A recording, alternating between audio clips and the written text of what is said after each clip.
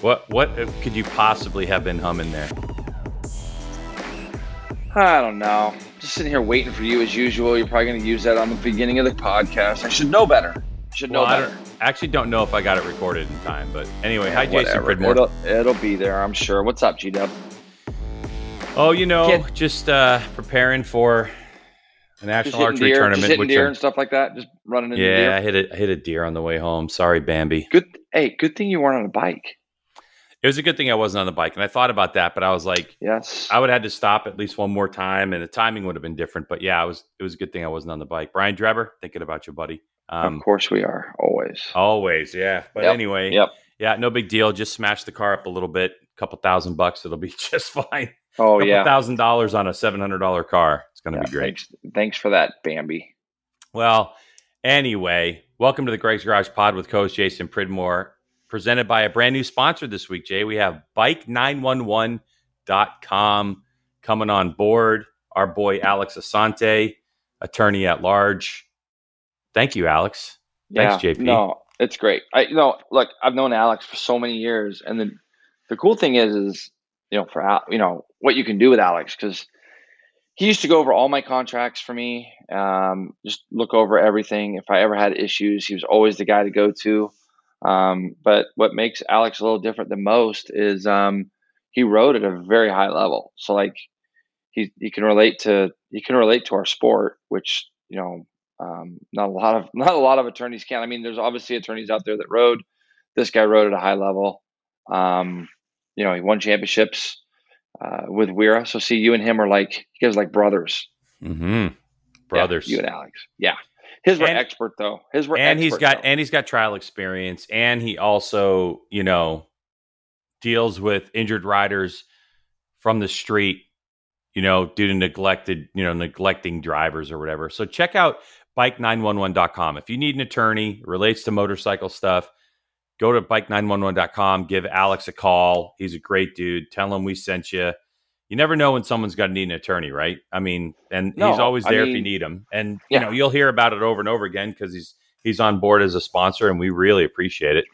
Yeah, well, he's done a lot of stuff with me, just even non-motorcycle stuff. So it's not like you're just looking just at one kind of thing here.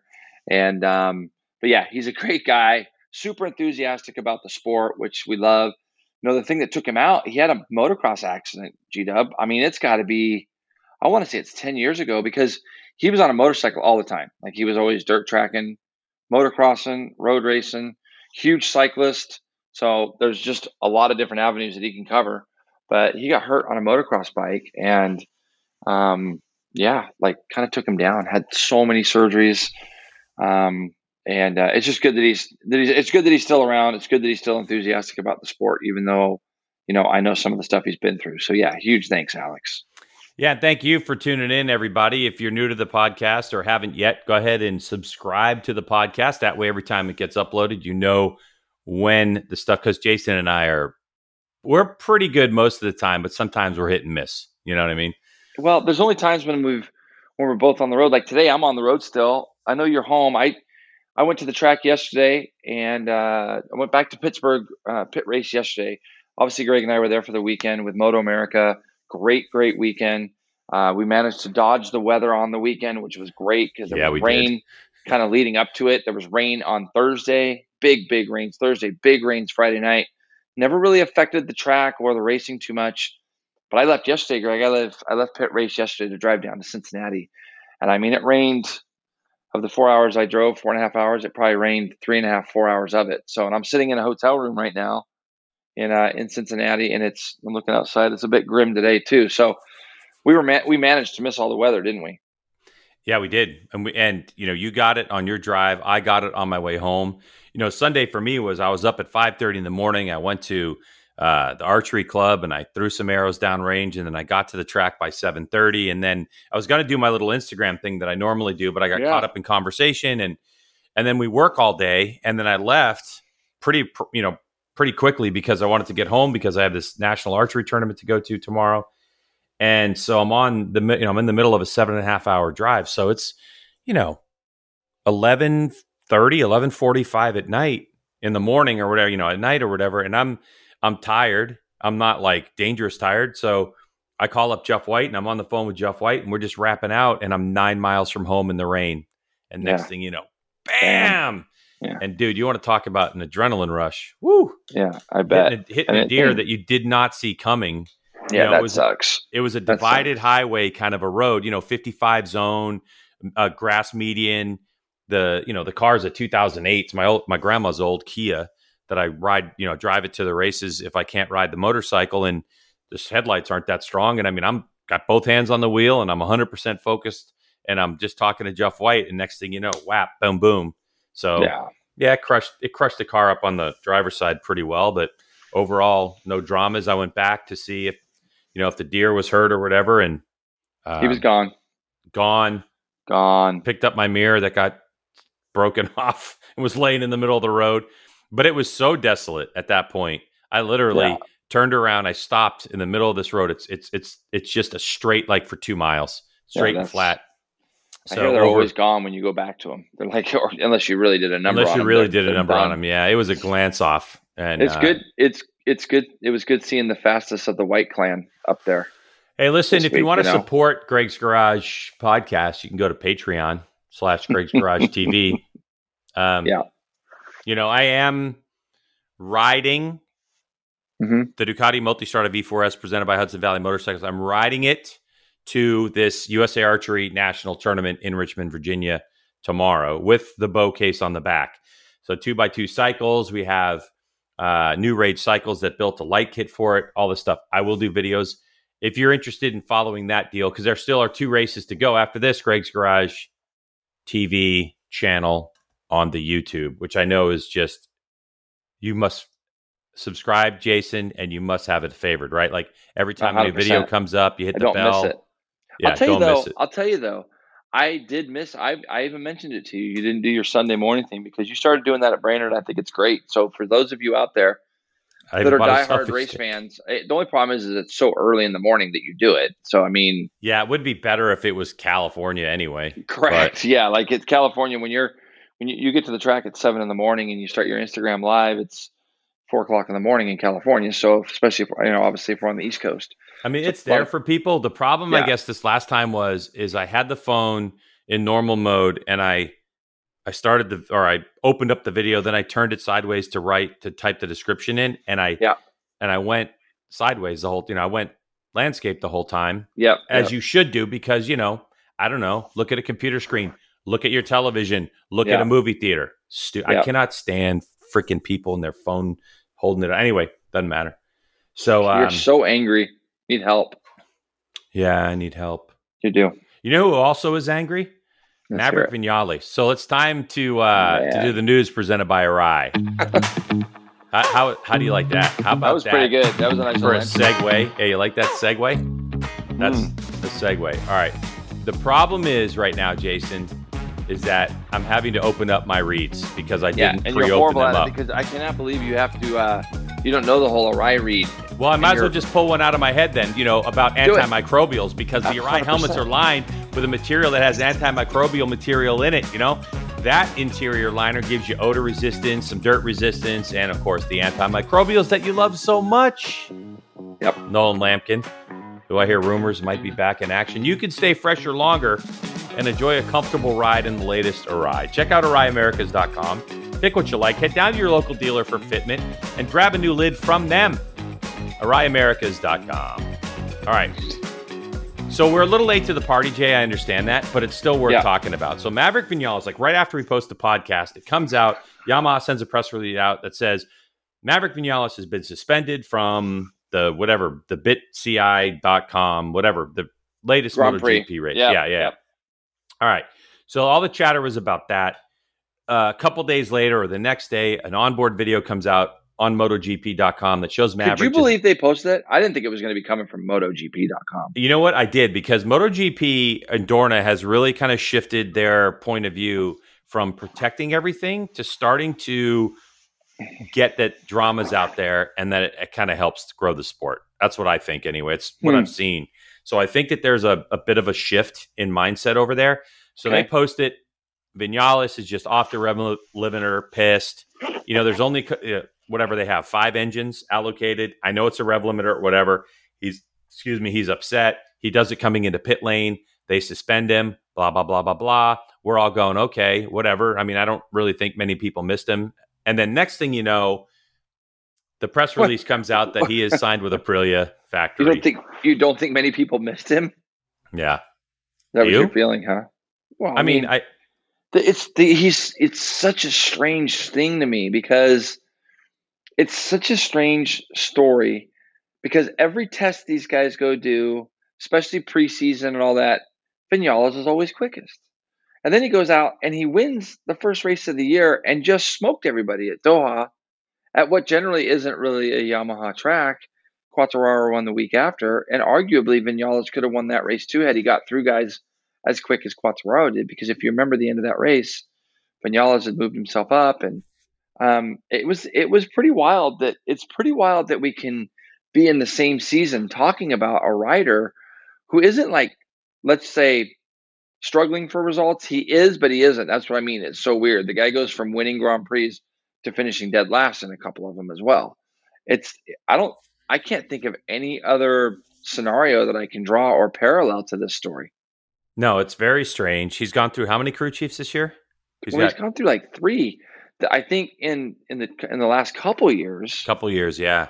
And so you gotta like, I'm a writer still, so I'm always like, oh, the writer's not really getting what they want, like. Well, I think I am a writer, even though I'm probably not anymore. But I sit there and I think, if you've gone through 3 crew chiefs, sooner or later the onus is going to get put on you as a writer, because if nobody can help you, then there's obviously something missing. And by the way, it doesn't help that your teammates, winning the world championship and winning races. Well, that's really, I think, the biggest thing, right? But yeah, I mean, he's won nine GPs in his career. When he shows up to race, he's nearly untouchable at times, and yeah, it's a mystery. Now, there was a debate. I can't remember who I had it with this weekend, but someone was like, "Oh, I heard that Vinales is going to Aprilia. Why would you even touch him?" I'm like, "Why would you touch him? You touch him because Aprilia doesn't have a premier rider. I mean, I like Aleix Espargaro, and he's shown flashes, but he's not a guy who has ever proven that he can get in front of somebody and go check out and dominate like Vinales is capable of doing." The other thing is that you look at, I mean, they're Italian, dude. Being half Italian myself, you run off passion. And if you're Aprilia and you don't have a person and you can hire someone with the skills of Maverick Vinales, and you see this video where he's going, ba, ba, ba, ba, ba, ba, ba, ba, ba, ba, you have to say to yourself at some point, like Bill Belichick has, and I hate to bring the New England Patriots into this, Jason, but hear me out. This is fair play. How many times have you seen Belichick take someone at the end of their career, especially someone who's a bit of a problem child, and give them another opportunity and they thrive, even if it's for one season or one game or whatever? So sometimes you have management that says, you know what? I think that we can give Maverick what he needs. I think that we can manage his brain. And if we can get the most out of him, I mean, the question I have for you, Jason, is when the press release came out about Aprilia, were you shocked? Would you still take him as one of your riders? You know what I thought about when I saw the video of him doing what he was doing? And everybody was saying it's the biggest thing. I know that time in 1996 when we were at Pikes Peak, and oh god, no, sorry, go ahead. It wasn't 96 either. It was 97. It was 97. That's my bad. Yeah, no. The thing is, and you should have blown the motor up. You'd have saved yourself some time. It's some years. The thing is I think about the guys that work on the bike. You know what I mean? Like I'm sitting there and I'm watching, and I'm sitting there thinking about. It's a really bad look for the guys that work on that bike and bust their asses to build to take motors in and out, and they're watching their rider. I mean, it's really hard to get the garage back behind you after that. Like it's really hard. Like people are saying, oh, he's going to be riding at Silverstone. I mean, I don't know. Yamaha might just sit him for the rest of the year, especially now that they've announced Aprilia. Why would they want Maverick Vinales to come back? Yeah, they're paying him a lot of money. But they're paying him regardless. And if he's not getting results and he's pissed off and he's trying to blow their shit up, then why would they bring him back? Well, there's other factors at play. There's the amount of money that they get from Dorna and the requirement of having 2 bikes on the grid. But they can do that still, right? I don't know who else is out there. I mean, Morbidelli's coming back, in like 2 rounds, 3 rounds? Yeah, I mean, there's They the can, Monster commitment. Monster probably in their contract says 2 bikes on. I don't know. I mean, he said he's apologized to the team. I understand it. It's a perspective thing too, right? yeah, Like yeah, we have seen people in the past, not so much in modern GP because of this engine restriction, but I've seen people win races and go to the rev limiter in joy, right? And it yeah. is a rev Oh limiter. I yeah, mean, it's designed to yeah. do that, but look, any Not in the GP. way, not in the context that he was doing it though. No, and that's the whole thing. I think what comes into play is the malice. It comes into play that they're divorced now, that they're just living together. I mean, it's just a horrible situation. And never mind the fact that that there's an engine limit. So Yeah, even if you're angry and you blow a motor up, I don't know what motor he was on number wise, but somebody else is going to have to ride that bike for the rest of the year.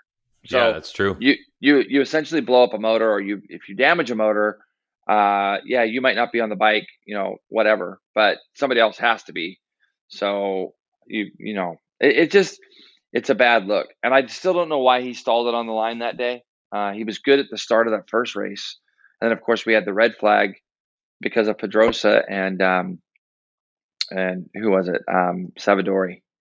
Yeah, And then Salvador. he comes to the line and stalls it, so he's going to The start €2 from pit million lane. fire.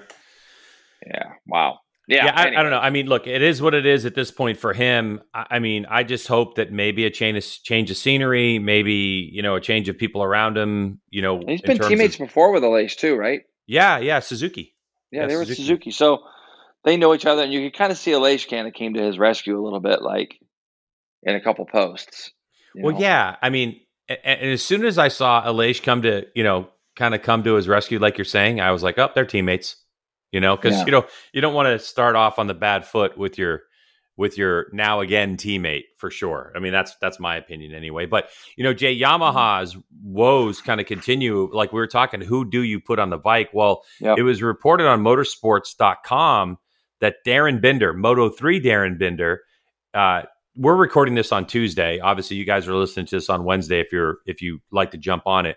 But today, or if you're listening to it Tuesday of this week, that he's going to be testing a Yamaha M1 at Brno. Do you think that Darren Binder, the brother of Brad Binder, is ready to jump straight into MotoGP just like Jack Miller did? It took Jack quite a while to get used to those bikes, but he's doing it. He's a big guy, so I think he is. I think he'll be fine. I really think he's ready for it. I think he's kind of outgrown, obviously, the Moto3 class. He's such a big, tall guy, and this is going to be a perfect example of being able to see what he can do on a big bike. But again, Greg, I mean, these guys live in the electronics world now, and I know. Once he gets used to the weight of the bike, and I'm sure this guy's ridden 1,000 somewhere in his life, as far as at a track day or just whatever. I'm sure he's probably jumped on one at some point, maybe not, but he'll go test that Yart bike and World Endurance Team. He'll go test their bike at Brno. What a great track to do it. Oh, is that what it is? It's an R1, not an M1? R1. He's going to test R1, R1 sorry. with Yart. Yeah, sorry, I didn't hear you say M1. Yeah, it's an R1. He's testing for Yamaha Austria, the World Endurance Factory team. Yamaha runs their, they run a R1 with Nico Canepa and those guys. So we just saw Haneke and Fritz at the last round in Most. So Carl Haneke and Marvin Fritz and Nico Canepa usually make up that Yart team in World Endurance. So they're going to put Darren on a bike, I think, just as a test day and see what they think about it. And I'm sure he'll be 100% fine. So, and don't you think it kind of helps that he's kind of going to the M1 too? I don't know if it would be. He'd be going to the M1 on the Petronas team is what they're saying. So yeah, and I think that's a big advantage too, as opposed to going to like a Honda or something else. Even a KTM. I think that the Yamaha has kind of been known as maybe the easiest one to kind of ride. So yeah, we'll see. I'm excited about that idea though. I think he's ready to move on. Yeah, he'll be just fine. I mean, his team is being disbanded next year, as we've read that Petronas isn't going to be running their Moto2 and Moto3 team. So there's a few guys there now that are without rides. Obviously, McPhee in Moto3 with Binder, and then what we got Jake Dixon, and I've gone blank on the other. Wasn't there a rumor that Jake Dixon is going to next race on the Silverstone, possibly? Yeah, on the M1. Well, Yamaha's just scrambling right now, right? And they're scrambling because they don't, they got to find guys that can jump on these bikes. So it wouldn't be surprised to see Dixon get on that thing. So, All right. yeah. Well, we'll talk more MotoGP stuff coming up, but just a quick note on the Lucas Oil Pro Motocross Series. We just don't have enough time to talk about it this week and, in detail, as both of us have competitions to prepare for. But congratulations to Honda as they swept the weekend, almost swept all the motos. Kenny Roczen goes 1-1 in the 450 class. Jet Lawrence goes 2-1 for his overall win. In the 450 championship, Roczen made up 8 points on Dylan Ferrandis, but the Frenchman still has, 39 points on the German. In the 250s. So fast. I know, dude. In the 250s. He was so fast, yeah. Yeah, Justin Cooper goes 1-4 to finish second. His lead is cut to 4 with 4 events to go, 8 motos. So that championship 250 is pretty snug. I like it. Also, anything you want to comment on that? Well, they got 5 rounds in a row to finish their season. I was watching the telecast on my computer at night. Saturday night I watched the first motos, and then Sunday night I actually watched all the second motos. So I didn't know the results, which was good. But Jet Lawrence, I still think. I mean, Cooper smoked him in the first race, and then Cooper got the whole shot in the second and just went straight backwards. So it's really weird, like how those guys. Greg, what do they got between motos? Like an hour? Do you remember when you were commentating? Yeah. So it'll go 250 moto, and then and 450. About an hour. Because this weekend they did 450s first, and then 250s second, and the track was just brutally rough, and it was. Yeah, but anyways. They did? I wonder why they reversed it. Wygant I know they've done that a couple times. Wygant can tell us. But yeah, but yeah, this week they did 450s first, then 250s. And I think it's generally about an hour between. I mean, it's gnarly. Yeah. It's a gnarly grind. Turnaround. Do they do other stuff though? Do they not, no. Greg, besides those? Nope. It's just those 4 races in the day and you're done? Right. So when they're done, they just start grooming the track, and then start lining them back up again. Got it. Okay. Yeah, some of the activities under those canopies, like some of the teams that'll run both under one transporter, are pretty hectic because, after the first moto, they take those bikes back, man. They pressure wash them, clean them up. It's crazy. They check everything. I mean, they're do a full service on the bike. It's like an NHRA event where those guys do a run and they just service the whole car afterwards. And yeah, that's pretty gnarly. Yeah. Sometimes motor swaps in moto. I mean, it's, the number one thing in motocross and supercross, from our perspective on the road racing side, I think our number one thing is performance. We talk about it all the time. How much horsepower? How do you get the power to the ground? On that side of things, I learned from Dan Fahey, who's the team manager for, used to be in road racing and now obviously on the supercross, motocross side. He's like, our number one goal is to get the rider to the finish line. Because if they have an engine failure or they have a part fail and the rider just took off of a jump and they get hurt, it's number one, it's a human being, but number two, it's millions of dollars potentially flushed down the toilet. And we know how easy it is for these pro motocross and supercross racers to get hurt. Yeah. That's crazy. So it's all about how do we protect them so they don't make maximum horsepower, because why would you want to build a motor that's on the limit like that? They build a nice buffer to make sure that they make sure they have fuel, don't run out of fuel, all that kind of stuff. So anyway, all right, on to American Flat Track. Because AFT raced over the weekend. They had 2 races in New York. In the Premier Mission AFT Super Twins class, Slammin' Sammy Halbert takes his first win of the season on Friday night. Jared Mees taking the win on Saturday night. The championship has Briar Bauman 18 ahead of Mees. They have 6 races remaining in 2021. I believe that season wraps up in Charlotte in October. Oh, and wow. I'm going to that race for sure. Yeah, you'll be there, huh? If I still have the Ducati, I will ride it down there. So I got to talk to the good folks at Hudson Valley Motorcycles and see when I have to return the bike. But so I'll ride down there and check that out.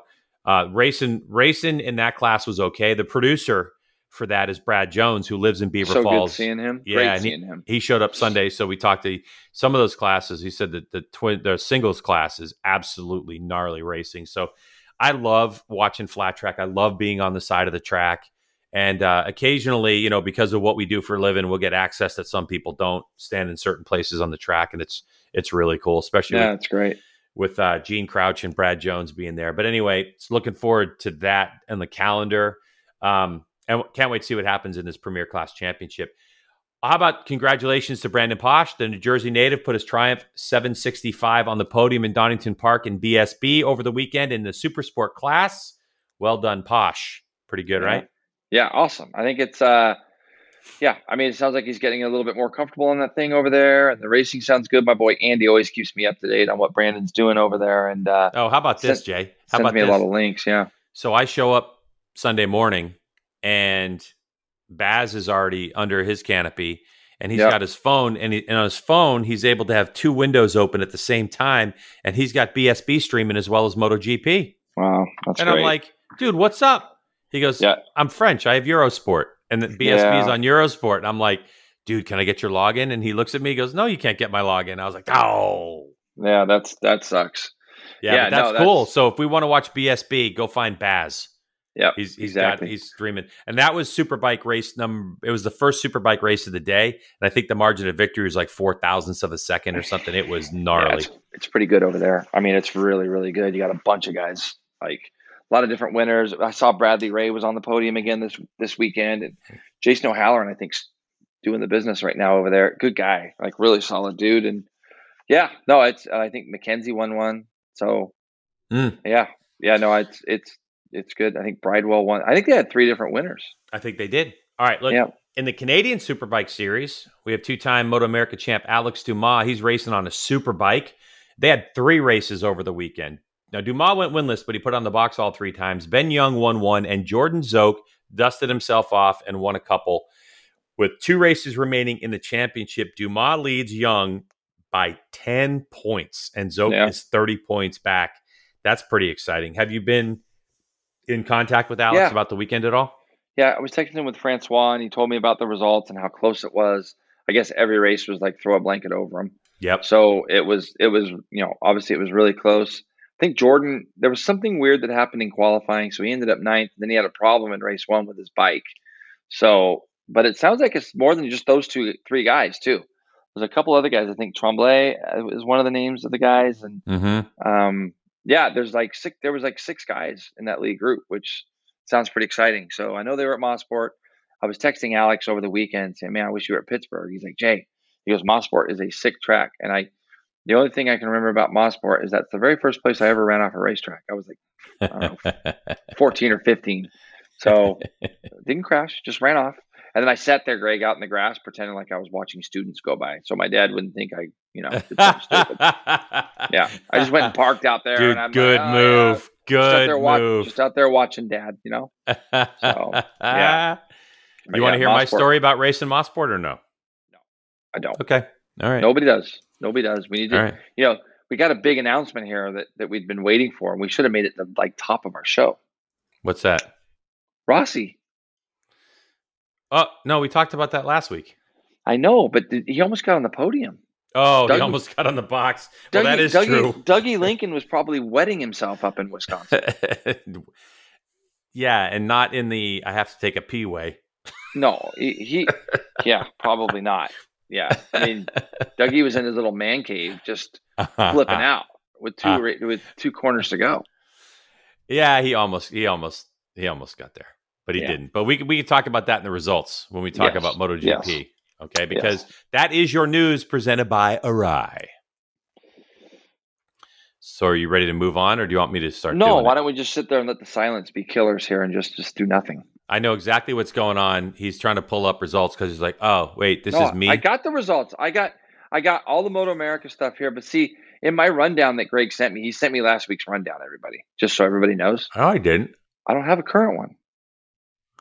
Oh, you don't? Did I send you last week's rundown by accident? Yeah, sorry. You're a dope. Anyways, well, I typed one out and everything. So, all right, Jason, this is the part of the program where you're going to talk about pit race and results and points. I already have all the results up. My program is sorted. Then I'm going to go to MotoGP, right, and talk about that. Great. And, do that, and then you're going to talk about MotoGP fantasy. Then we're going to do the calendar, and then we're going to get the hell out of here. Get out of here because it's going to be a long one. Well, yeah. I mean, we're just talking about what happened over the weekend, and we're 30 minutes in. Yeah, but I don't keep. I am not telling the story about Mosport. I know. Thank God for that. They're so good, though. Yeah, I don't care. Nobody cares, Greg. Nobody cares. I was on a factory Kawasaki. Yeah, a factory Kawasaki. Oh my God! All right, now let's talk about pit race because we've got 2 rounds to go, don't we? The season is just like flown by, G-Dub, and nobody's catching this guy, Jake Gagne, at the front. And they're not gonna. I really don't think they are. Now, I said in the telecast, and I do stand by this, I think that you and I are always trying to kind of hope that there's going to be a race at the front. None of us saw this coming at the beginning of the year. And it's going to be fun having Jake on the program, maybe after the season's over and talking with him. Because the dominance that he has shown, I said that Jersey might be a little bit closer only because of the nature of the track. It's a lot shorter, isn't it? What is it, Greg? Like a minute 22 lap time or something like that. Yeah. So we might see these guys a little bit closer there. But I don't think it matters. I feel like that when Jake, like we saw it in race 2, I believe, when things kind of settled down to like a plus 2-point lead, 2-second lead, plus 2, it was almost like he went, whoa. I just did 2 laps in a row and I'm only 2 seconds ahead still. And he just dropped it another half second back into the 40s, minute 40s, that is, and goes on and wins. Now, in race 1, Greg, we'll talk about race 1 real quick. Gagne wins over his weekend teammate, Tony Elias, who I thought just did a tremendous job. He did exactly what you want a guy that comes in on a weekend to do. I mean, he got you results.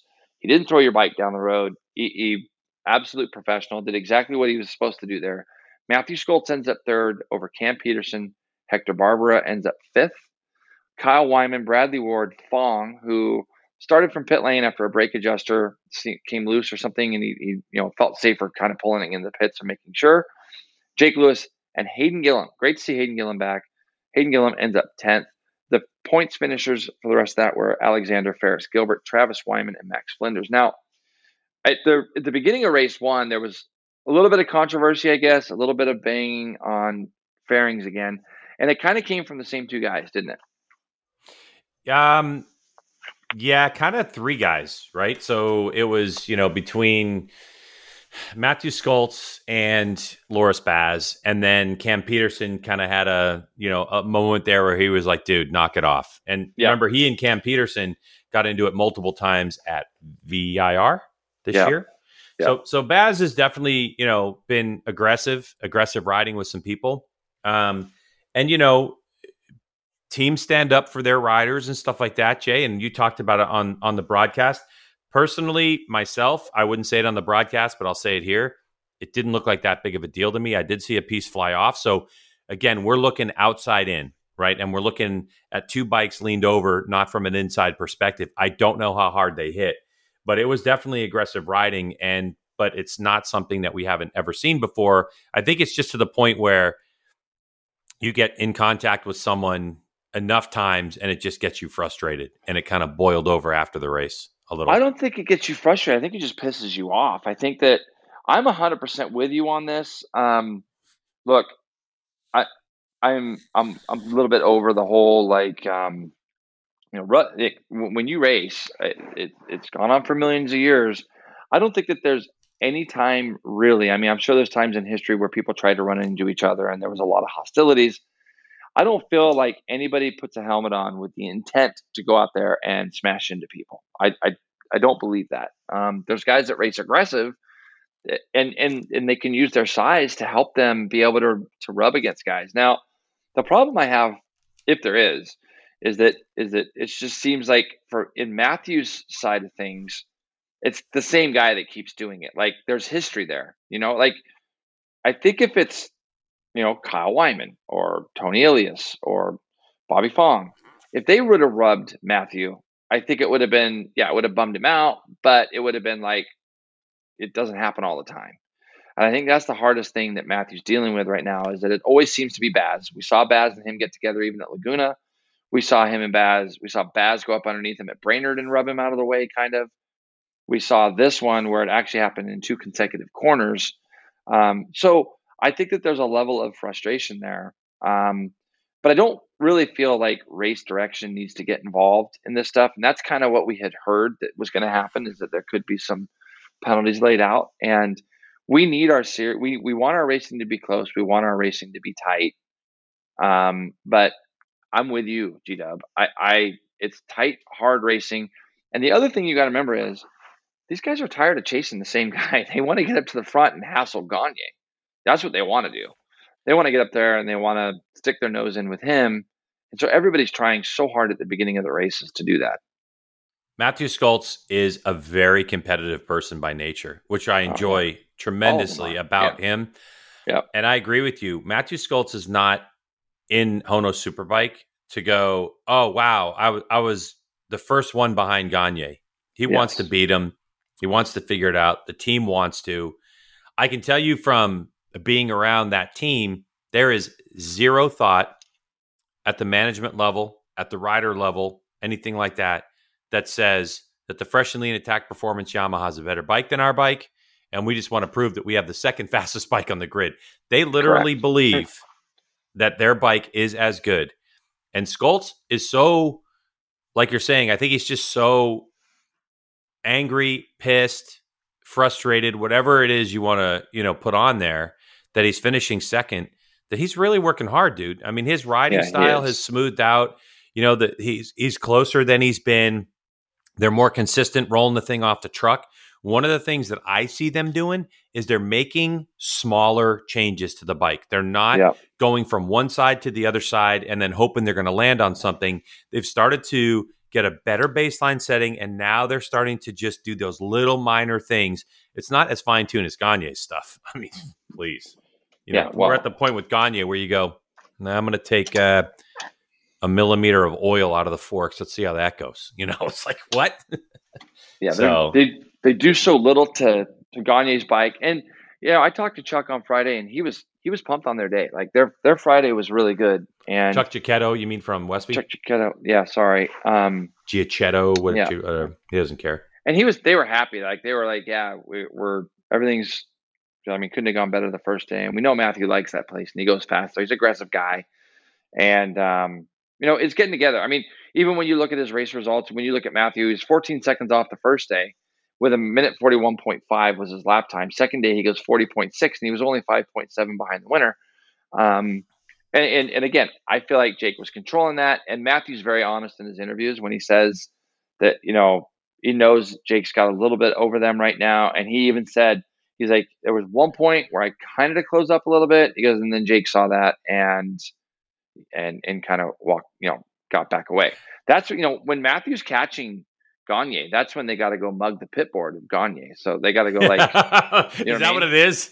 Yeah. Is that the new strategy? I think Chuck needs to look into that. Chuck Giacchetto needs to just go tackle whoever's holding Gagne's pit board. Yeah. And then, maybe go steal a couple of the key numbers. You know what I mean? Like, the word doesn't get out. Yeah, exactly. Yeah. The word's not going to get out then. So I thought it was, it was great.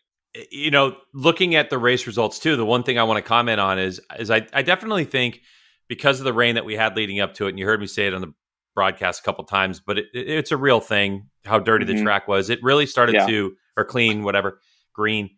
The track started to come around. To give you an idea of how much faster race 2 was, Gagne wins that race in 28 minutes, 53 seconds. Matthew Skoltz finishes second in race 2 at a 21:51. So Matthew Skoltz actually went faster by about 2 seconds total race time than Gagne did, winning that race by 11 seconds. And of course, Gagne went faster. He went 28:53 to 28:46. But it shows you like how much better the teams are on day 2, no matter what the track conditions were, and how important those changes are. Yeah. The only thing Gagne, I wonder, Gagne always says like, I don't really care about track records, that kind of stuff. But he went like 40 thousandths of a second off of breaking the race track record. There's no way he was going to break the qualifying track record because the track was too green on Saturday. But he was so close, and he still got down to the 39s, didn't he? He got down 39s in qualifying. Yeah, he went like 39.9, where the track record was the 39.5, and then the race record was like a 140.550 or something like that, and he did a 140.586. And on lap 2, and that was it. He didn't need to push after that. There's no urgency, and why hang it out for something as ridiculous as a track record where wins matter. But it was, And even if he doesn't talk about championship, it's got to be one of those things now where let's not go chasing ghosts and do something stupid doing that and get hurt. Yeah. I think that once he wraps up the championship, you might even see him dial it up a notch because it's just not, it's not going to matter. I think. Yeah, I mean, Gagne right now is untouchable. Nobody's going to get near him. I thought, I'll tell you this, and we'll talk about him for a minute, is Tony Elias. I thought him coming back to the Fresh and Lean Attack Performance Yamaha team I thought it was a great call. As far as, he was out there, he was riding. I know there's a couple guys that are also on that list, possibly, of riders. We know JD's ridden that bike, but he couldn't do it because of his flat track commitments. But I mean, when you look at what Tony did from the time he stepped on that bike in the very first session, it was super easy for him to ride, says me, right? I probably is, I'm not making No, his job sound easy. You're right. No, I went to him after the first session. It's easy to ride. Very simple to ride for him. But when we watch the races and you look at kind of how he rode that bike, that bike is very, very well known for kind of always being, you ride it in line, don't you, G-Dub? I mean, yes. Even when you see Toprak overseas, a lot of his braking is done upright, and that's why you see the rear wheel off the ground. That's why they call him Stop Rack, along with his stoppies and all that. But very, very rarely is he backing it in and running it to the apex, which we know Tony likes to do. And I'd said that in the second day in the telecast, that if you watch, when he goes straight to the apex, it actually slows his entry speed in certain corners. And where you could see like Gagne and Sculpts both rolling through there. And I think if Tony had, a full day or two of testing on that bike and rode it and could learn to ride it just a tiny bit different, like he would adapt to it, he would make the changes. I think that, I think he would be even faster than he was. I think it was a great track for him to ride that bike at. The other thing too is that from Richard Stamboli's perspective, he was like, Tony rides in a really unique way. Mm-hmm. And we were talking about the particulars of the data and how much fork travel he uses and how much brake pressure he uses. And he doesn't slam the front end of the ground. He actually doesn't use as much fork travel as Jake Gagne does. But also Tony likes it a lot stiffer, and he's a lot different body mass. Tony has to deal with the fact that he's a small guy on a big bike. Gagne is able to use his body like you are, to really manipulate the bike in different ways that Tony physically can't do. It was the old Marco Simoncelli versus Danny Pedrosa situation back in the day, where on Hondas, you could see the only way that the advantage Simoncelli had was in the braking zone, because where Danny Pedrosa couldn't scooch back on the seat and prevent the rear end from coming over the top of his head, Simoncelli could. And so it's Richard was like, wow, like looking at the way Tony does things and his application of the throttle. I mean, I hope I'm not giving anything away in this, but one of the things that Richard said was in the early laps that Tony was doing, Tony never once got the throttle to 100% opening. Yeah. And Richard was like, why aren't you? And Tony said, because when I open the throttle, I feel exactly where I have traction. And if I go over the limit, I can feel the traction braking. So I'm doing it with the throttle. And Richard said, oh, by the way, we have electronics to do that. So if you just let us know, we can actually do that for you if you want us to do that. You know, so I would imagine that changed a little bit, but incredible job what Tony was able to do, first day. I think, Pete, that the fact that people struggled as well kind of played into Tony's favor, because he got to dig into his vast knowledge pool and really be able to figure it out. And, great job by Tony to fill in. And like you're saying, Jason, he did two things that are really critical. Number one, he didn't crash the bike. Right. Two, he gets a podium, which is just a bonus. But the most important part, he didn't do anything crazy and like crash Gagne out, like there was nothing like that. And well, we said that. He's a pro. There's one guy you can't touch, and you got a guy that was perfect for the job there. I think just a couple names, Cam Peterson. Kind of a quiet weekend. Second one in a row for Cam, a little bit quiet. Now, the thing I love about the fact that I can say that about Cam is that he's finishing these races still. I love that. Like, he's not tossing the thing down the road, trying to get more out of the bike and all that. And I know he's probably frustrated. I didn't really get to talk to Cam at all. In fact, I don't even think I saw him. First race he goes 41.4. Second race grade he goes 40.7, which is only 0.2 off of what Gagne did. I mean, the pace is there. There's just something that's, whether it's tire wear or, but the consistency for Cam right now over the last two rounds hasn't been where we've seen it. That said, he's not making those big mistakes trying to make up for it, which I like. But I might reach out to him this week because he's one of our favorite guys, and it's a bummer to see. I know he wants to be up there on the podium. He got decent starts again, but just didn't seem like he just quite had that pace after a certain amount of laps. Yeah, he really thought going into Sunday morning, because I saw him quite a bit over the course of the weekend. He really thought Sunday morning they had stumbled on something in warm up, and he was very quick in warm up, and he was really excited for that race. I was shocked more than anything else to see that he wasn't able to maintain that pace. But again, it's his first year on the Suzuki. He's coming off of a stock 1,000 bike. I think he's doing a great job. You're talking about it, Jason. Like, he's finishing races. He is third in the championship. He's got 19-point advantage over Bobby Fong currently. But, as I'm looking at the results, he's finished every race this year, with his worst. That's great. That's so good. Yeah. And it's, that's what you want from someone. You want someone who comes off of a stock 1,000 season, as dominant as it was, wins a championship, and not be all gung ho and start ripping through gear. Now, he's written one or two off. Don't get me wrong. But those haven't been in the races where it really matters in the points. It matters for the team in terms of budget, but it's been in testing or in practice or whatever. So, he's doing great job. Also, Jay, you got to mention about the Superbike Cup, because Jake Lewis, again, now he's got a 35 points over Travis Wyman and 56 over Corey Alexander.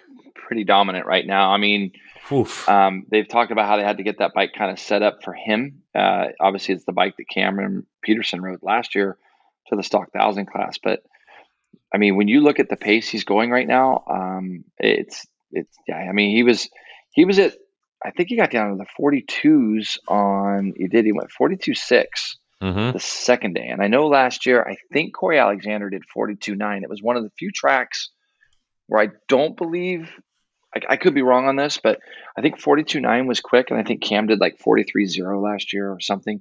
He might have got down to the twos. I think they only did one race here last year.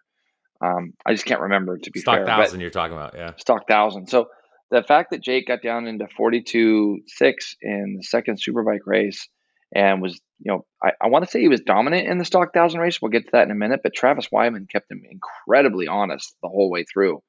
But Jake was just quick. And Jake, he's made the joke about, I talked to him on Thursday and he was laughing about when he showed up here last year to ride that Ducati. He's like, I was so fat. He's like, yeah, I was going to mention that. He's like, I'm in my leathers, and he's like, I felt uncomfortable in my leathers. I felt like, kind of, what am I doing here? This sucks. And now, he's been losing a lot more weight. He's way more serious about, I shouldn't say he's way more serious. He's really serious right now about his road racing, because he even talked to me about getting a new motocross bike. And he's like, I was out there riding, and I was like, I'm kind of just being super careful, because this means so much to him right now that he's got that second chance kind of to come back into the series and possibly win a championship.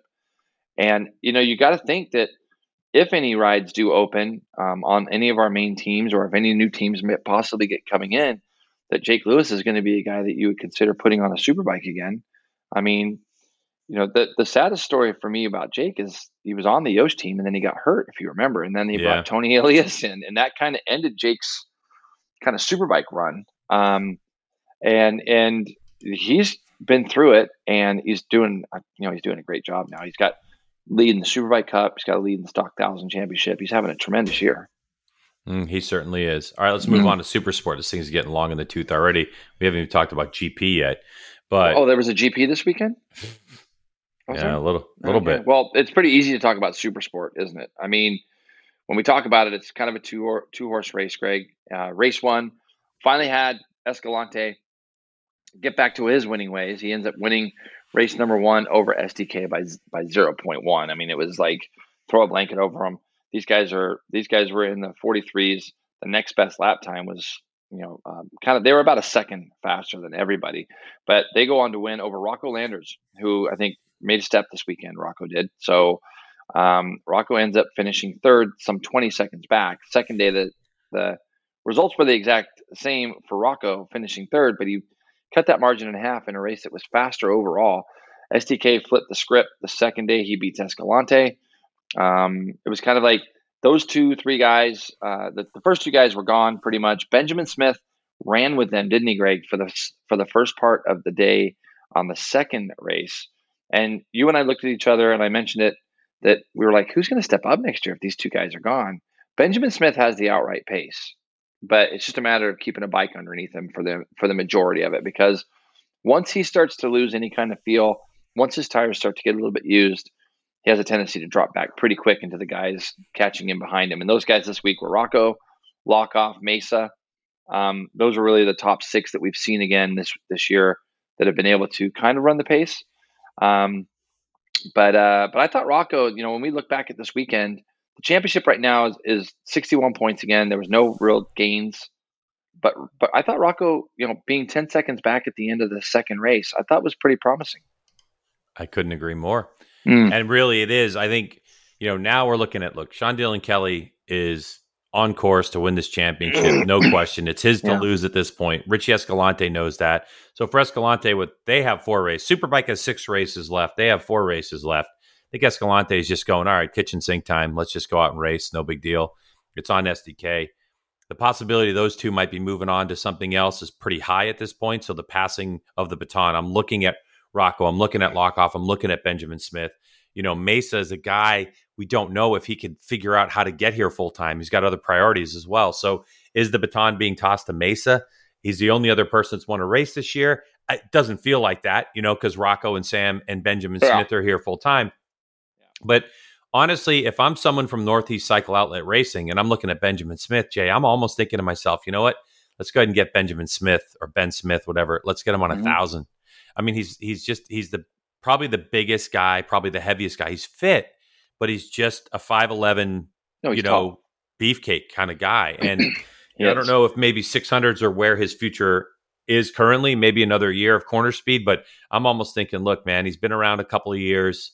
If we can make the move him to stock 1,000, then that leaves us with Rocco and Lockoff and then Mesa when he can show up. However, with that said, there's a possibility that Supersport is going to see some rule changes next year that might open up the field and all of a sudden spark interest from a lot of different people, even the possibility of sparking interest from people from outside the United States to come race it. So yeah, and manufacturers too, possibly. So yeah, exactly. So there could be some things there that are going to change our perspective of what the Supersport class is. But in terms of right now, it's a battle for third between Rocco Smith and Lockoff, and it's a battle for the win between Escalante and SDK. And SDK is checking out in this championship. I mean, he's just done an absolutely phenomenal job this year. Yeah, I mean, wicked phenomenal. Funny, wicked phenomenal. The thing you talk about when you talk about those two guys, though, is for me, the fact that SDK is comfortable enough to still be that aggressive and ride that hard, knowing that there's a championship in his balance, just shows the confidence he's got in the bike and in the team and everything else around him. So I think for me, he's been good. And just getting back to Benjamin real quick, Smith, I think the good thing that we've seen from Benjamin is he had a really poor Brainerd, but he didn't go tossing the thing down the road there either. It's like he's matured, and I really do think that there was a lot of people that saw him put himself in the shop window in that second race, because he actually ran those guys down at the front, caught them, and now it's going to be a matter of just kind of getting better with some bike setups and maybe setting a bike up on old tires and getting it to where he can get more comfortable, because he's got the pace. And I agree with you. I think he'd be great on 1,000 as well. So I don't think he's finished in 600. I think that he could still do some damage in that class, especially if those other two guys move out. I think Benjamin would probably stick around and think to himself, I could win this championship. But I think there's a group of others, and who knows who we'll see jump up from our Junior Cup, Greg, which this weekend was really competitive. And Ben Glotty ends up closing in on Ty Scott as far as the points championship. And the reason for that is because on race day number 1, Glotty goes on to win over Joe Lamandry Jr., Bazooka Joe, right? Bazooka Joe. David Kolstad puts himself on the podium again in what was a really good ride for him. He's, like we talked about it, he's kind of the one guy that we've been waiting to win a race this year. He's getting closer. Ty Scott was 4th. Gus Rodeo, who just always seems to be there now. Gus Rodeo ends up 5th. Kayla Yakov, I thought, what a tremendous weekend for her. She ends up 6th in race 1, 7th in race 2. Jack Roach, who didn't get to ride race 2 because of a morning warm-up incident, bent his bike up pretty bad, but he finished 7th on day 1. Max Van, Eli Block, Davis were kind of your top 10. I think when you look back at the weekend in this class, Ty Scott ends up getting the win on day 2, just barely over Glotty and Lamandry Jr. there again. Cody Wyman super beat and battered up. I talked to him yesterday through text, Greg, and he had to get a wheelchair at the airport, and he was going to get some X-rays done today. Cody had a big high side on day one, and he fought really hard to only lose by 1.3 seconds over these guys on day two. Gus Rodeo, again, right there. He ends up fifth. Kolstad from the day before, our podium guy, ends up sixth. And like I said, Yakov, Davis, Max Van, Spencer Humphreys ends up top 10. This championship's fun for us because it's close. And we don't just have the two guys that are settling in amongst themselves. There's going to be a number of different players that get involved in this championship because they're kind of putting themselves between the two kind of title contenders. Yeah, where in Super Sport, it's totally different. I mean, you're just going, okay, it's a battle between Escalante and SDK right now. There's Correct. No one, maybe Rocco shows up at Jersey and Rocco does something, but it's too far away. Now I think the championship's 9 points or something along those lines, where it was 16 coming in. So that's where, and with 4 races left to go, and then you're going to go to a place that a couple of those Junior Cup riders, it's their home track, Jersey, right? Like Lemandry Junior Cup. Lemandry. Yeah. So you're like, oh boy, here we go. So it's going to be exciting. Rodeo. Isn't Gus Rodeo from that area too? I believe Gus Rodeo is from that area. Yep. So you're like, okay, let's see what happens on this one. By the way, a thought just rattled in my head when we were talking about Superbike, and that is, I have a feeling, this is my superstitious premonitions, it's going to rain at Jersey. Wow. And we know the traction there. That's a really bold thing. Oh, I went out on a limb there. So I think we see a Ducati win in the rain at Jersey, with the amount of in the junior cup class, amount of garbage traction that's available at that. Every place. Moto America personnel officially hates you now for saying that. I know that, but you and maybe it's the opposite thing. Maybe it's the opposite thing where, it's like, shh, don't talk about the rain. Yeah, you shouldn't have done that. But has it ever rained there before? Yeah. I hope it doesn't, though. I mean, no, I hope it doesn't. Honestly, place is actually really raceable on the dry. Like, it's fun to watch races there. We get close racing, and I think the Junior Cup class there is going to be close. Like, I think it's not. It's not a very technical track. I mean, it's correct, and it's got a nice long straightaway. It really lends itself to great racing. And I don't know. You tell me, but I mean, arguably, the amount of times I've been around there seems to be some really good passing places that aren't too hairball. Yeah. Well, we know turn one. I really love the last corner coming out of the front straight with Jersey. So, we see a lot of passing down into turn one and I think it's turn 5, the left-hander. So, I mean, it does lend itself to good racing. And when you have a track that's not overly technical, it allows guys like you to be a little bit more competitive because there's not really much to it. So, it's a shorter lap time. You know what I mean? I can't even do that. My voice is so jacked this morning. Anyway. Whatever. Stock-Thousand Jake Lewis checks out 1.4 seconds over Travis Wyman. Hayden Gillum. I watched some of this race. Hayden was like 9th or something, wasn't he? After the first lap? He ran off somewhere. Oh. He ran off, or he screwed up kind of at the start in his interview. That's what I heard him say. I talked to him after the race. He was pumped to be here. He doesn't think he can do the last 2 rounds. I mean, he's a family guy now. He got married, and he looked like he, and I'm not hating. This isn't a hate thing, but he looks like he's a little bit on the year ago Jake Lewis program, Oh, dad bod. Hayden's a big guy. He's already a big guy, and when he was riding 600, he was had to keep himself skinny. But he is the 2021 Jake Lewis because what I mean by that is I'm not laughing because I'm like, it's true. We've seen him leave, and it would be great to have him. We need him in our series, and we need him on something. We need him on something other than a bagger, even though I love the fact that he's in the series and he's got that opportunity. And maybe that's the opportunity that helped him get this one. But the fact is that Hayden Gillum he's a championship kind of guy. Like, he rode so well. He took a year off last year. We didn't get to see him at all, really, other than at the end of the year on the bagger. This year I walked into a Subway at Atlanta. I literally walked into Subway and he followed me in, and we just ended up sitting down and having lunch together and just hearing about his life. He's got his wife's 7 months pregnant right now, and which makes the last couple rounds maybe a little bit more hard for him. But he got married and he's got a real job, and that's why he couldn't be there Friday. I mean, that's the story, isn't it? Yeah, it's almost like people that get cut, players that get cut in the NFL, right? Like, get cut preseason, and then their managers say, like, "Hey, stay fit, Stay sharp. Great. Keep Yeah, training. totally. It's like you have Yes. Tony Elias, who came off the couch, who admitted, well, I kind of stopped training. I was unmotivated until Kyle called, and then you have, Jake Lewis and Hayden Gillum and, riders like that. You're just like, oh boy, it's weird. It's like, do you keep yourself fit?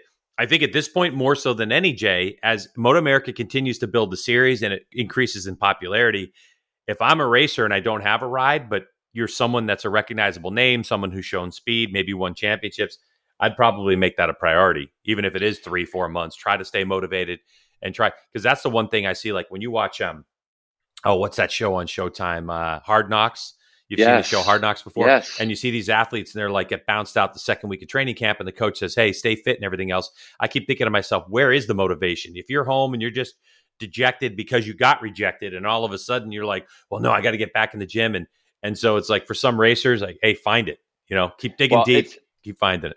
I know I'm going to get made fun of for this, but the fact is that even though I got to ride at Brainerd a little bit with these guys, a month ago or 3 weeks ago, it motivated me too because, and I think the thing is, Greg, is it's really frustrating when your mind is, you look at like a Tony Elias right now, or Jake Lewis, or even Hayden Gillum. There's nothing worse than your mind knowing that you can do the job, but then maybe physically because you haven't been training at the level that you're used to training at. Your body it kind of gets fatigued, and it's really hard when you're in your mind, when your body gets fatigued, it's taking away from whatever it is you're doing on the track or on the bike itself. Right. I mean, and I not making fun, but I know you've gone through that too, because you still like to ride and you ride at a very high level. And to be fair, when you came out to Chuckwalla, you're pretty efficient on a bike. That's why you weren't getting as tired. But it's like I got away with it. Really, is more correct. Right? Yeah, but it's like, but even when when you go rolling up to the line at the level that these guys are at, and that those guys have been doing nothing but training. That's all they've been doing, and you haven't. Your brain is still telling you that you can do the job. So, and you just talked about Tony real quick. How classy of it was it? Literally the first person I think he thanked on the podium on Saturday was Kyle Wyman. He's like, I want to thank Kyle. Yeah, but it was like the first person he kind of mentioned was, I want to thank Kyle because Kyle kind of got him back in the series. Kyle put that Ducati underneath him, and I thought it was pretty classy that he did that anyway. Yeah, so I agree. Hayden Gillum would be a good guy to see back. Jake Lewis wins over Wyman and Gillum. Michael Gilbert fourth.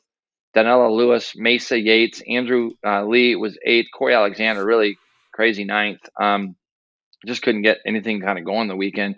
Gerardo ends up 10th. Dunham, Giannato, Ruling, Simmons, and Butler. I got to say a shout out and feel a little bit bad. Obviously, I think we both do. But Wyatt Ferris he rode really good at Brainerd.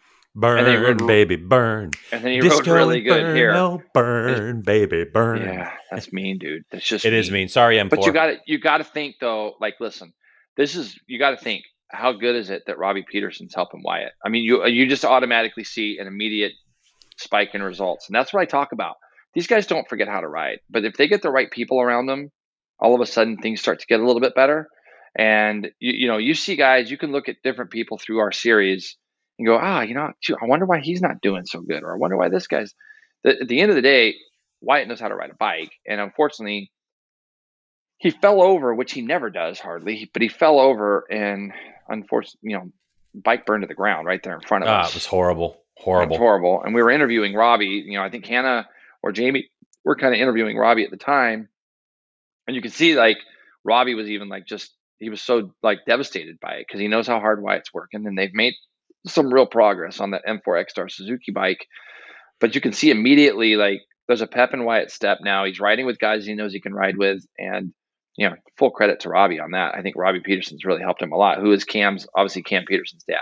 I was in the paddock doing research during the time of the race, and I hear it all quiet. And, it's one of those things like if you're in California and you live in a neighborhood that's very active where dogs are barking and stuff. I love it. Yeah. There's no other dogs in any other state but California. But no. Hold, Greg always talks about California. But no, you moron. Why don't you check yourself? What I'm saying is when I lived in California as a kid, what I noticed was when the neighborhood got quiet all of a sudden, right before an earthquake. Have you ever noticed that?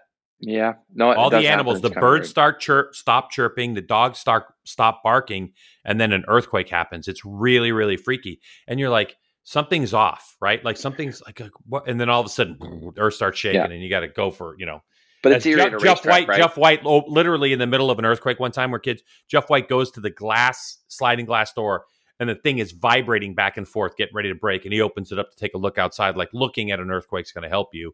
Meanwhile, we're all taught in school, duck underneath a table or something, and that dope opens up a glass door. He got away Don't with call it though, Jeff because White it's a Jeff dope. White. Don't Jeff call White Jeff isn't. White a dope. He's the fastest of the White brothers. Okay, Oh, please, he is. just stop He is. yourself. But There's anyway, not a the question. point is, I'm in the paddock. I noticed, like, So you hear the race start, right? You hear it start. yeah, but the noise was going on. Then it stopped. And I was like, well, that's weird. Then I see Robbie kind of running up the hill from hot pit lane to cold pit lane with the tire rack in his hand. And Cam, his son, Cam Peterson, was there. And they were like, blah, blah, blah, blah, blah, blah, in like a thick accent, which I could not understand from South Africa. And then Cameron grabs the cart and then like brings it underneath. And Robbie took off like towards Parc Ferme or somewhere. And I was like, what's going on? And he's like, Wyatt's bike's on burn into the ground. I was like, what the heck? And then I noticed, oh yeah, there's no race activity going on right now. That's why it felt kind of weird for a moment. That was my whole point. It was a long way of getting around. It doesn't matter. Can we go to Twins Cup? This podcast is so freaking long. I'm getting over it. What? Well, you're talking about earthquakes and stuff. No, I know it's my fault. And by the way, I can't hear you right now. I just want to stop talking. Yeah, why can't you're talking you hear about me earthquakes right now? and it's funny because you're cutting it. You're cutting in and out. I don't know that's why. because your internet connection in your hotel room stinks. Like it just started. Like you just started. Yeah, it's because your internet connection in your hotel room stinks. That's why. It says I'm like killing it right now. Okay. Well, you know what? You know what though, G-Dub? They probably could have gone from pit lane out to turn 5 quicker with if they'd have ran there with some fire extinguishers. Pretty disappointing watching what was going on there as far as getting the bike put out. Oh, I didn't see it. So I only saw the actual photos or whatever. Yeah, it wasn't good. Yeah, it wasn't good. So anyway, right, Twins Cup. Yep. Mazziato wins in Twins Cup. He's on a couple race win streak. I don't think that they're going to be able to. I think he's going to go great at Jersey. Obviously, it's a home track for Anthony. Good to see him win. There's another guy that we saw disappear. He's come back into the series. He's had a lot of success so far. It actually took him longer to win than I thought it would. Teague Hobbs ends up second. Schultz, Berry, Blackman, Chris Parrish. Sorry. I'm going to back you up a little bit. Unfortunately for Teague Hobbs, he got disqualified. So that actually moved up Hayden. Yeah, there was a second piece that came out after the fact. So he got disqualified. I didn't know that. Yep, didn't know. Yeah, so Hayden Schultz, Jody Berry, Jackson Blackman 4th, Chris Parrish in 5th, Toth, who's now off of the Veloce team onto an Aprilia, and from Junior Cup to Twins Cup, he finishes 6th and on back through the field. So yeah, but the big story here is Caleb, right? Caleb DeCrail, our points leader, coming into this race, he had some problems. So I'm just looking up the Twins Cup actual point standings just to see where we're at with those. I still got a pretty big lead, it looks like. So he's got a 53-point lead over Jackson Blackman. I didn't even see where did Jackson finish? So he would have finished 4th in this race. Did Jackson? Correct. So yeah. I mean that class standings as far as that goes, it looks still pretty good for Caleb. That was kind of our weekend at Pitt. I love the track. I love the area. I look forward to going there every year now. It's a track I wish I would have got a chance to race at, but it's a fun place, and it's the fans, dude. We had a lot of fans there, so solid weekend of racing at Motor America. We're going to be back in action in what, Greg? 2 weeks? I think 3 it is 3 weeks. 3 weeks in Jersey. I mean, the year is just flying by. But yeah, looking forward to getting to Jersey. Usually get a lot of fans there. I bet there's going to be a ton of people there this year. Hopefully the rain stays away. And we got back-to-back weekends, don't we, man? And then our season's done. Just Banquet crazy. Monday night. Don't forget. Yeah, banquet Monday night. I don't know if you've done your travel. So there was a little race over in Austria this weekend. There was. This is probably what we should have led the whole podcast with, because as far as rides of the year goes, maybe rides of the decade, Brad Binder, man, what do you say? I mean, the guy ends up winning by 13 seconds. Now, if you just looked at the results, you'd be like, wow, Brad Binder really dominated this race. Like, totally checked out. Yeah. Yeah, he was gone. Yeah, well, Josh Hayes came up to me in the morning when we were in the booth, and he goes, listen, watch the first 6 laps and watch the last 5 laps. That's all you need to watch. And he was right. But what happened in the in-between was pretty interesting because there was a lot of things being set up, too many things to even go over. And I think the thing that we got to do here is, if anybody out there has a friend that sits there and tells you that, oh, F1 is the greatest, you got to watch F1, F1 this, F1 that. F1. Yeah, FF1. Just have them go pull this race up and watch it, and then tell me when the last time you see the kind of excitement that we saw in this race. Brad Binder wins over Bagnaia, over Jorge Martin, who gets back-to-back podiums with a win and a third. Joan Mir ends up 4th. Just somehow that guy just continues to put himself top 4, top 5. Luca Marini ends up 5th over Iker Lecuona, who actually was 2nd place going into the last lap of this race. Oh my God, it was so close to a box for that guy who needed it more than anybody, right? I mean, it sucks that they don't talk about that guy. He's a guy that should be on the Petronas Yamaha next year. I'm just saying. Lecuona ends up 6th because he's the kind of guy that I think if he gets on that bike with a new crew, new team, that they could still do something with him. Quartararo, like I said, 7th. Dougie's boy Rossi ends up 8th, and can you imagine what Dougie must have been like when he sees Rossi cross the line? So I think last lap he was P4, wasn't he? He was third. He was 3rd. Oh, he was 3rd on the. Okay. Yeah, he was 3rd going into the last lap, and the first guy I thought about is like, oh my gosh, Dougie's in his man basement right now, just enjoying himself watching this race. Marquez with lotion and a bunch of. He had to be. Not tissues either, like paper towels, like the quicker picker uppers.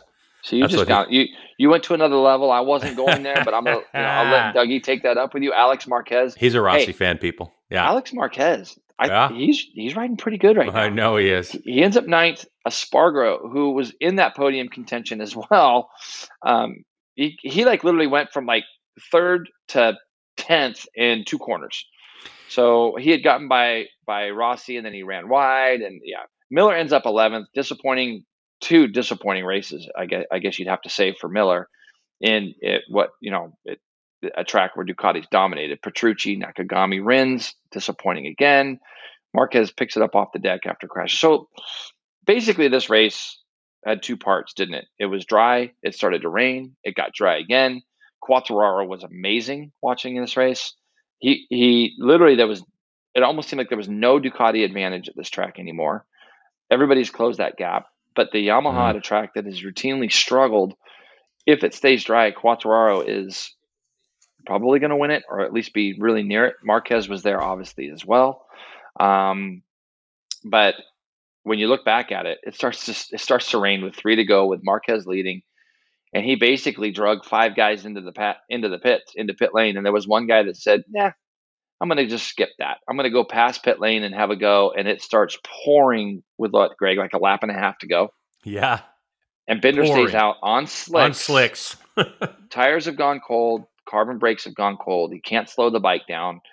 And somehow he brings it home. I mean, he wins by 12.9 seconds, and he ran off in turn 1 and lost like 12 seconds there. So the fact that you think about how hard he must have still been pushing when he came across the sheets of rain that he did, it's incredible.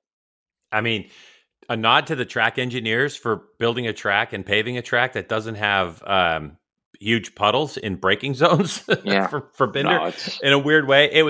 This is a race that we don't really need to analyze too much because it's not a typical race. It was a totally unusual race. It was entertaining as entertaining gets. You had no idea. I mean, I was literally like the whole time. Every time they showed Binder on the last lap, I'm like, and he's moving around, he's squirming around and all this kind of stuff. And it was just, it was so entertaining. And so I just can't even imagine how relieved everyone must have been, except for Oliveira, Zarco, and Bastianini, who didn't finish this race. I mean, Zarco not finishing was a big deal for the championship, and he crushed me in fantasy. Johan, killing me. Check this out. What? I don't know what I'm doing wrong, but I know the fantasy part's mine. But I turboed him. You turboed Zarco? Yeah, you laugh now. I turboed him, but no, listen. I'm pushing the wrong button or something because I thought I turboed him. And then, so I was like, that's about right. When Zarco crashed, I'm like, yeah, that's the way fantasy's been going for me. Like the one guy that I have crashes, right, that I've turboed, and I turboed him, but for some reason I must be pushing the wrong button because I still have 3 turbos left. So What that's the good. hell? Yeah, Dude, that's good. First of all right, I'm going to give you a little pro tip here. All right, just a tip. Look at a weather forecast. It was an 80% chance of rain. Don't turbo anybody when it rains, you dodo bird. What's wrong with you? Yeah, well. Well, you didn't actually turbo him, but okay. Yeah, I didn't, and it was only a lap. I thought he'd be fine in the rain too, and I figured he'd have a 20-second lead in the dry, so I figured he'd be fine. But what anyway. Hey, did you see the meme? Did you see the meme, the South Park meme with Binder? Did I send that to you? No. Oh, it's classic. I'm literally sending it to you now. This is live. This is good stuff for the podcast. But you got to see this because it's like a South Park thing, and basically, one of the little guys is standing next to his mom and says, "Hey, mom, who is that guy?" And I don't know if it's the teacher from South Park or whatever it is. The guy with his balls in a wheelbarrow. Guy's got his balls in a wheelbarrow, and he says, "That's Brad Binder." That's what mom says. That's what mom says to the kid. Yeah, pretty good. You should put that. Really good. Yeah, maybe you should use that meme as a way to draw people in for our podcast. But Bagnaia, I thought, did a good job getting himself in second overall. He needed that to close the gap. Quartararo was visibly pissed off that he finished 7th, but it was just one of those races where the Yamaha does struggle in the wet, G-Dub. So I think that's one of the things that you heard him talking about, even when they were having the wet, dry practices. Quartararo seems to be struggling in those conditions. You got to laugh a little bit. So like the takeaway here is what Binder did there is going to be like one of those historic GPs that you're always going to be able to look back on and just think to yourself, like, incredible. And the guy's always got a smile on his face, even when he's qualified 16th and he's doing his conferences post qualifying. He's sitting there smiling, going, it's okay. We've come from this far back to finish in the top 5 before, and I really think blah, blah, blah. Well, this weekend he got himself into qualifying too. And he was marching through these guys. I mean, he had caught those guys. He was on the back end of that lead group when they all pulled into the pits. I mean, the best, dude, was the fact that Pecco goes into the pits, gets rain tires on, and that dude was ripping on the last lap. How fast he was passing the poor guys on slicks. Oh my God, it was like 14 seconds a lap or something. Someone said, but I mean, Brad Binder won that race by literally. If this race was 3 corners longer, he wouldn't have won the race. That's how fast Bagnaia was coming. But I mean, that's part of it. It was well timed, and the risk. Whatever. I mean, it was awesome. And Zarco crashes, so for Quartararo, he still extended his points lead. Yeah, it's fine. I mean, what's he gonna do? He's out some bonus money. You know what I mean? Come on, Quart. Yeah, you can do But it. You know what's funny is he's talking about championship a lot. We've been talking about how SDK and Gagne, they haven't even mentioned it, but Quartararo's got his eye on that. Like he knows it's like it's almost because the points are so crazy. But again, Joan Mir closes in on points. That's well, I think the difference too, though, if you think about it, Jay, it's way more hectic up front for Quartararo, and the amount of people that can put him, put themselves in between, and even put Quartararo at danger at times. It's a little different than what's going on with SDK and going on with Gagne as well. Yeah, no, I agree, but it's like he's legitimately talking about it, and what that does to me is it just increases the pressure. When you start talking about it publicly, then a lot of these guys are going to start asking him about it. And you got to look at it right now. Bagnaia and Joan Mir, they're both 47 points back now. He's got a 47-point lead over Bagnaia and Mir. Zarco's 49, and then really it's a 4-horse race if you want to consider almost the guys that were within 49 points a race. But there's still anything can happen. And when you look at where are they going to next, G-Dub? I think it's Silverstone, isn't it? So that's probably going to be a good track for Ducati, I would say. Again, I think that even though Yamaha has done well there, I think that that's going to be a pretty good track for those guys. So I don't know. I still think that for me personally, I think Mir is the guy who I think he has the best chance of catching him. Well, I mean, what says you? 7 days ago, Frankie Carcetti, who is Mir's crew chief, tweeted this: 2020 after 10 races, 121 points. 2021 after 10 races, 121 points. Crazy. I'd say that's Isn't that quite crazy? yeah. I'd say that's quite consistent. And he tagged in Super, or Suzuki MotoGP. I agree with you 100%. I think that it feels like the push is on. The second half of the season pushes on And for yeah, Mir.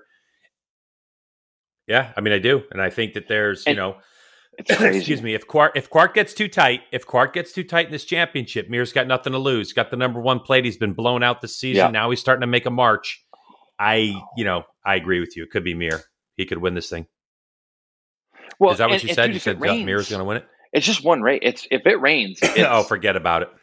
Yeah, and I'm not trying to talk about like making it more drama filled than it is, but if it rains, I mean, there's a chance that Quartararo could be 10th or further, and I really think that the Suzukis are going to go well in the rain, and I think they're going to go well in the dry. So, and there's enough people to get in between those two guys. So, let's see how that goes in Moto 2 on the weekend. Did you get to watch it? Oh God, yeah. You kidding me? Yeah.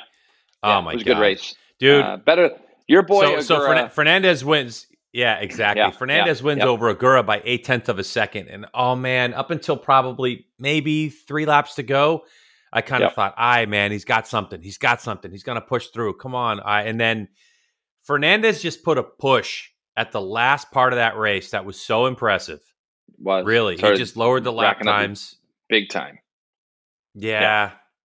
Yeah, and then Augusto Fernandez ends up third both races over the course of 2 weeks. Lowe's fourth, Chantra, Viette, Gardner was seventh, Canet, Luthi, Bezzecchi. Bezzecchi ends up 10th after winning last week, which is just crazy. I mean, he was 19 seconds back, Greg. Bezzecchi was. Isn't that weird? Jake Dixon, De Gianantonio, who's since he talked about going to MotoGP, De Gianantonio's results have been very, very lackluster. Arbolino, Vierge, Garzo. Again, our guys don't score. Joe Roberts ended up 16th, and I was really hoping to get away without talking about any kind of race direction bullshit, but you got to bring it in. I mean, you got to talk about it because I know everybody's going to go, well, it's Cam and you're being biased because it's Cam. No, I'm not being biased. If you look at that first turn in Austria, it's super sharp. It's uphill. It's very, very sharp turn, G-Dub. So you're going up that hill, you're hooking a right, and you can't see the exit as you're tipping in, but you know it's there, and you kind of go up over like a little crest. You know what it reminds me of, Greg, almost is, even though it's a little bit less extent, but turn 2 at Sonoma, when you go up the hill and you go to the right? Oh, yeah, totally. It's kind of what turn 1 at Austria is like. You're going up a hill, you're hooking a right, and it's got a little bit of rise to it, and you go up over the top. It's not quite as severe as turn 2 at Sonoma, but it's something like that. But if you look at it, Cam has actually got his bike tipped in. He's not running straight into guys. He's not running straight into guys. He's got his bike tipped in, and there's other guys tipping in on him, and it's like he touches Joe. Joe's got 4 guys on the outside of him. It's insane to me that they gave him a double long lap penalty there to me. But they have to. They have to. They have gone so far down the rabbit hole, Jason. You are so right on this. No choice. They have to. Yeah, they're. I mean, dude, it was comedy, wasn't it? When the commentators in MotoGP, they even were just laughing about it, about the fact that somebody wrote on Twitter that Binder deserves a penalty because of what he ran off in turn 1 on his last lap. I mean, he was way out over the green. He was out. He was way gone. He lost like 12 seconds doing it. But the fact that they give Binder. But you're 100% right. They give Binder a 3-second, which didn't do anything to the results. Can you imagine if Bagnaia would have been 2.9 seconds behind at the end of that race? Oh my God! And they take that race win away from Binder. Oh. I mean, but the thing is, now people are talking about it. People in the Twitter world and common sense people are talking about how absolutely ridiculous it is that race directions got themselves this deep into it. And you put it the best. They got to penalize Cameron because they're so deep into the rabbit hole now. Race direction has become the most important part of these races, which to me is very, very sad. I hate it. I'm just going to say it. It's dumb. It is absolutely, positively dumb. I've said this over and over and over again in my lifetime. NFL officials, their goal is if no one's talking crap about them, they've done a good job. They want to just 100% right. Be in the background. They don't want to be part of it. They have to be, obviously, they're throwing flags, but they don't want to make a decision. But race control right now has pinned themselves into such a bad corner that they can't reverse anything that they've done. And it's sad. It's like, if I was Race Direction right now, I'd be like, oh man, I can't wait till next year. We're going to set new precedents. But this year, we're screwed. We just have to penalize everybody for everything. And we are going to be blind to one of the greatest performances in the crappiest, weirdest conditions ever. Let's go ahead and penalize Brad Binder, because can you imagine if they would have done it? Oh my God. You crash. It's fantasy versus reality. The reality is there is asphalt out there, and he's on slicks and it's raining. And he runs wide.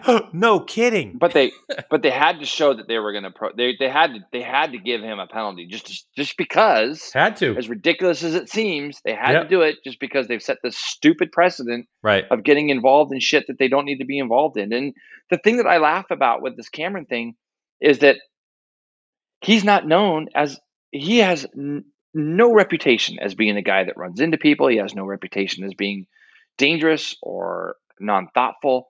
Like there's nothing there. And if you watch the race, there's nothing there. He's tipping in. He's like tipping into the corner.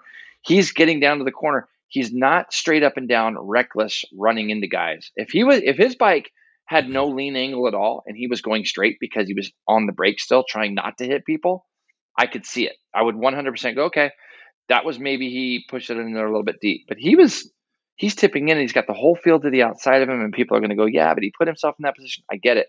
But you've got 30 riders trying to get through this little tiny spot, and you're going to, you know how many people rub going into there over the course of the weekend?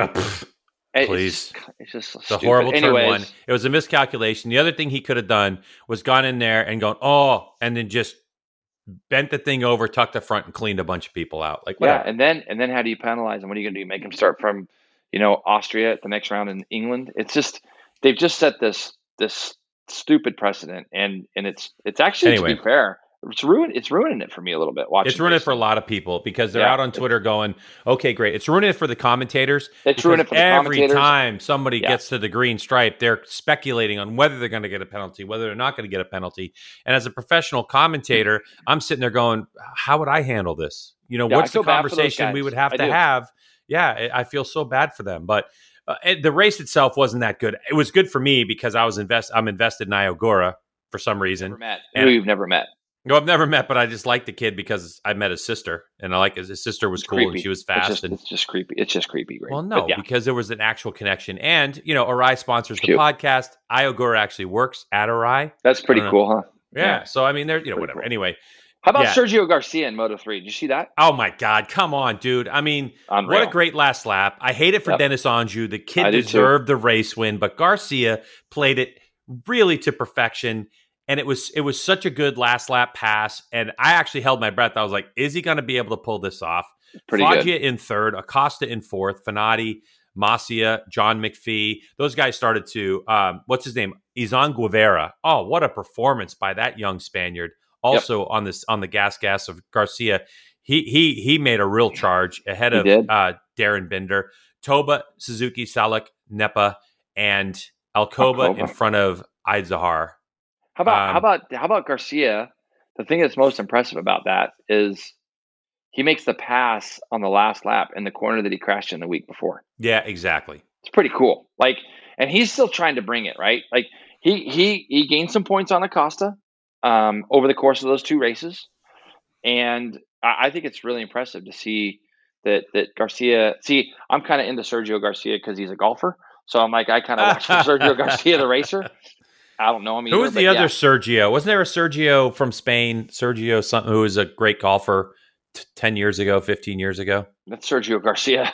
It is, right? He's been around forever. Yeah, he's been around that's forever. What I thought. So, okay, yeah. Every time I see that name, yeah. So, yeah. Like Ty Scott is who in your world? Oh, Ty Davis. I don't know why. I just – and my apologies to him and his dad and everybody else that's around him. I think I've only done it once, but it's always there in my brain, and it's weird because as you've told me many times when you do telecasts and stuff, every now and then you'll get that one word that's stuck in your brain all the time. And you say it all the time. You don't even know you're saying it. And I can't remember what it was this year that I kind of called you out on it. And you're like, oh my God, I say it all the time. And I'm like, yeah, got to stop. And then you did. I don't even remember what the word is. Not stupendous, but it was something like that. Don't say it. You don't want to say it. You have forgotten it. Yeah. Anyways. Well, this weekend I got one stuck, right? Like I kept doing and when we were pre-producing our stuff, I kept saying, Handa is sat down with this rider, or Jamie sat down with that rider, and our producer John is like, no one sat down in motorcycle racing in 30 years. I'm like, sorry, man. He's just one of a kind, old Nordy. Anyways, they're off to Silverstone, Greg, and I think that again, weather could be a factor always in England, and we'll see how that goes. MotoGP has been really fun. Obviously, it's going to be another great weekend. When is that? Is that next weekend then? Yeah. So this weekend, hold on, real quick. I slid to 7th in our fantasy league, which is a bum. I've been on a backward slide these last 2 weekends. I think I went from 3rd to 5th to 7th. Join us, MotoGP. It's fantasy.motogp.com. You can check out the Greg's Garage pod is our league, and you can join us. It doesn't really matter. I mean, there's a prize at the end of the year and a Rye helmet. We're going to give that away. Maybe some other stuff I haven't decided yet, but come join us. It's fun to talk about. When we have more time, we'll get more into MotoGP fantasy because MotoGP goes deep in the season and more podcasts. But Jason, a look ahead, like you were talking about. I'm pumped that we're not talking about it. Yeah, please move forward. Yeah, because you suck. Yes, I do. World Superbike heads to a new track this weekend, Navarra. That's what we have on tap for this weekend. MotoGP, I believe, is the weekend afterwards. So, any thoughts about Navarra? Because I believe it's a new circuit for everyone, right? Pretty much. Go to worldsuperbike.com and you go to their calendar. You can click on it. You can look at the track from above. It looks amazing. It looks really good. And the guys say it's okay. It'll be interesting. I think it's going to be way better than that track in Czech, the one that they just did called Most. I mean, as a spectator, I wasn't that impressed with that place. Again, it'd be fun to go right there with your friends maybe on a track day, but it just didn't look that impressive to me, especially when you know Brno's only an hour away, apparently. So, man, we got to get these guys back to Brno. Brno's too good to be off the calendar in both series. But anyways, this place looks good. Greg's got that super, super fast turn one. I love super fast corners. When I was a racer, love them.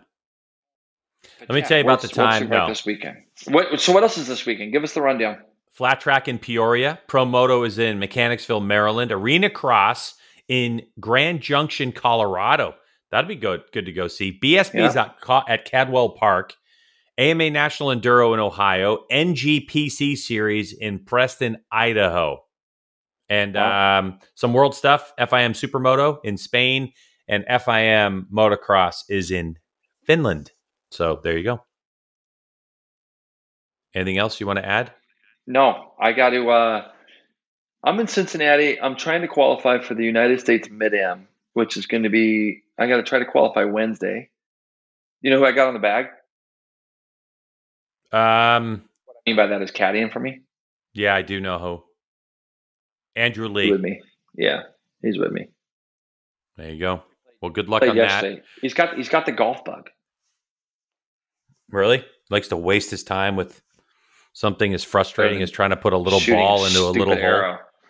I mean, it's the same sport. This is not the same sport. He's not trying to be Robin Hood. It's thank God for that. Although he'd probably be a pretty funny Robin Hood with those ears of his and that little green hat with the feather in it and all that. He'd probably be pretty. And the red hair with the nice green felt hat. I mean, he'd be a perfect Robin Hood. Oh, I see a Halloween costume coming up for Andrew Lee. Huh? Yeah. So we're in Cincinnati, and so I'm going to try that, and then I'm flying home that Wednesday night. But so this next weekend, we got some things to talk about next week. Then when I'm home, we certainly do. I'm shooting for a national championship for USA Archery. For archery, I stink right now, so you'll be fine. It's the title that I won in 2 of them that I won in 2019. So it'll be for fun. I'm just going to go out and have fun, but I get to shoot practice on Wednesday. First round is Thursday morning, Friday morning to decide the first national championship. And then we do single round eliminations on Saturday for the second national championship. But I am working Saturday afternoon. I think 2:30 or 2:30, we go live with gold medal matches. And some of the people that competed in the Olympics for the USA will be competing in recurve archery in the, here for our U.S. national championship. So they're coming off some fresh shooting. Perfect. So it should be fun. It should be a fun weekend. Good. Well, best of luck. Good luck. Thanks, you too, man. But good luck. And thanks everybody for listening. And as usual, G-Dub, thanks for, killing it with this and getting it done every week for us.